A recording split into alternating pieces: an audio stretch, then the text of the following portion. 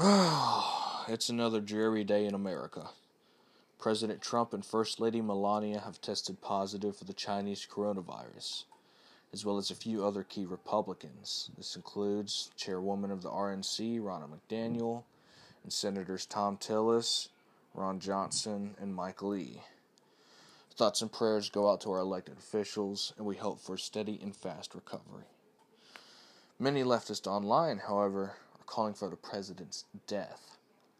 It's just another example of the radical left's lack of moral clarity and general hypocrisy. When Justice Ruth Bader Ginsburg passed, Republicans and those on the right remained respectful. Difference of opinion is not reason enough to wish death upon an individual. We saw the same behavior when Robert Trump died and the hashtag #WrongTrump circulated. This kind of rhetoric is dangerous and destructive to our union. We must be and do better. Democrats on Capitol Hill are hoping this news will stall the nomination of Amy Coney Barrett to the Supreme Court, with Minority Leader Chuck Schumer calling for the hearings to be postponed in light of the recent positive coronavirus test. Majority Leader Mitch McConnell and our very own Senate Judiciary Chairman Lindsey Graham have stated they will continue to press forward with the nomination. This is a move I agree with. There was a time when our elected leaders put the country before their own livelihoods. During the Spanish flu outbreak some 100 years ago, members of Congress from both sides got together to pass legislation to help fight the deadly virus. Some of them would later succumb to the disease themselves. In light of this, I should also remind you that Speaker of the House, Nancy Pelosi, has still refused to work with House Republicans on any new aid bills. This is in stark contrast to the CARES Act that passed months ago when this all began. Senate Republicans worked closely with Democrats to find solutions to the issues and passed a bipartisan bill that helped lessen the strain and burden on the American people. It is time for House Democrats to buck their party and demand a bipartisan bill. With America in turmoil, we could really use some good news from Capitol Hill. So while House Democrats piddle and Senate Democrats try to block a Supreme Court nomination, the American people continue to be locked down under tyrannical orders from their governors and local leaderships. Despite this, we do have some good news. The unemployment rate has continued to fall. The numbers for September are in, with unemployment falling from 8.4% to 7.9%. This isn't as big of a fall as in other months, but still a sign that the economy is recovering and people are slowly being able to go back to work. The only way to stimulate the economy further is to allow businesses to reopen and allow workers to return to their jobs. The mainstream media and government bureaucrats have somehow convinced many Americans we can live life without risk, that we can somehow be safe from any and all harm, that we should stay in our beds, shut up, watch the destruction of our neighborhoods, institutions, and moral fabric, that we should wait for permission to go outside because the government knows best and will keep us all safe from danger.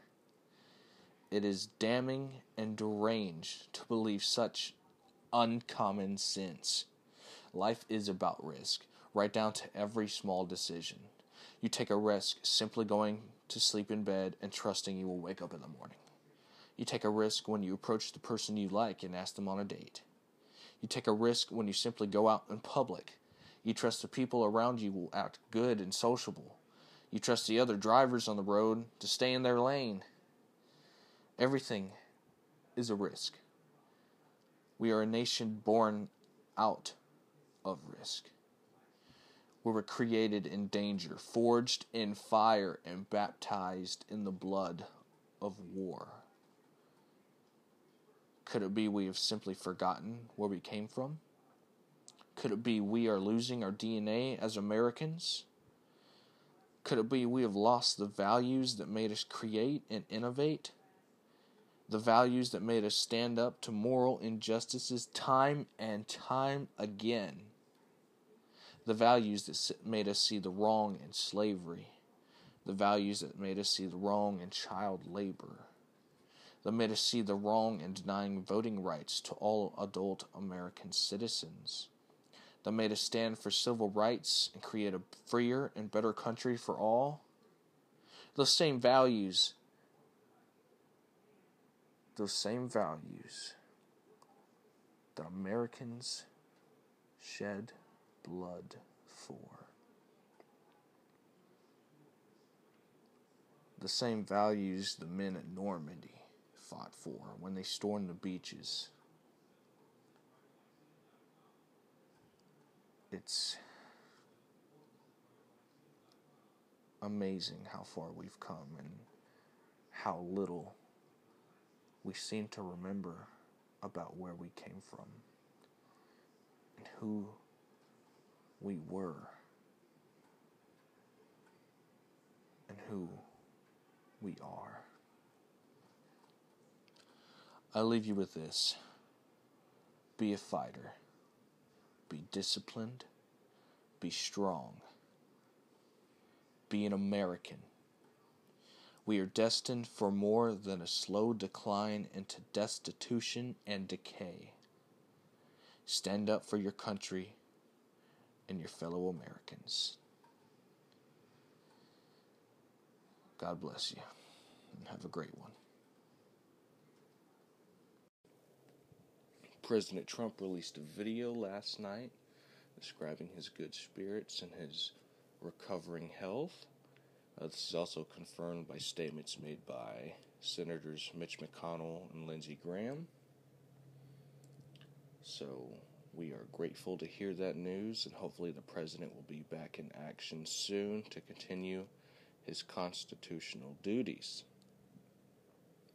But some local news last night also was the first Senate debate in South Carolina between, you guessed it, Lindsey Graham and his Democrat opponent, Jamie Harrison. I caught the last some odd 15-20 minutes of the debate.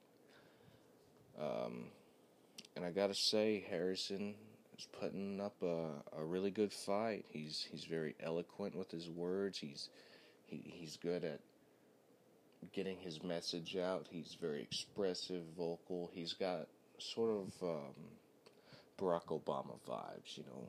When Barack Obama talks, you're like, wow, that's a really good speech. But the different story will be if Harrison would live up to what he says. Now, it occurred to me, it seems Harrison is trying to go after that moderate Democrat vibe,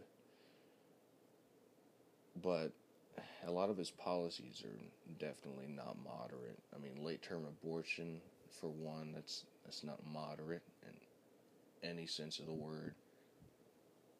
And the list is, you know, on and on as far as that goes. Raising taxes, socializing health care, free health care for illegal immigrants. It's not moderate in the slightest. But that's what he's trying to appeal as, and I think it might work on some people if you don't see the records on these people. Now, Harrison has called Nancy Pelosi a mentor, someone he looks up to, and, as far as that goes for me, here in South Carolina, that tells me everything I need to know. Pelosi's a hack. It seems she has no idea what she's doing half the time besides playing partisan games. And, I don't want that here for this state. And, here's hoping that Lindsey Graham gets reelected and continues to provide the services that he has to this state. He's fought for vital infrastructure, as he described in the debate, some things I didn't even know about he was talking about. The only fault Lindsey has is he's not a good, speech giver, he's the kind of guy you'd have a beer with and just, shoot the crap with, and that'd be it. But as far as him giving some big rousing speech, he doesn't have that same energy. And I think that's really what's missing from the GOP is a lot of energy. But there are some younger candidates getting in there throughout the country, so that's good. I think that'll bring us fresh perspectives, and I'm glad that the party is reaching out to the moderates and even more liberal-leaning people and saying, hey, if you want a voice, we will work with you.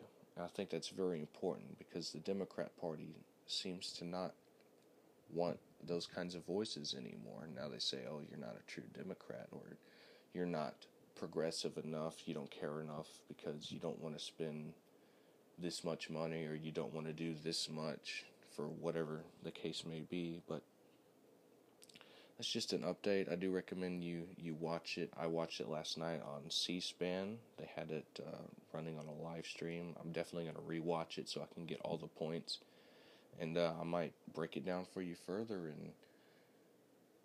and give you my whole take on it and how I think the race is going here in South Carolina. But besides that, I got to get running. I got work here in half an hour, so once again, God bless, and have a good day, or the good rest of your day, good morning, whatever time it is. And hopefully as time goes on, this podcast gets a whole lot better. But I'll catch you guys later. So thanks for listening.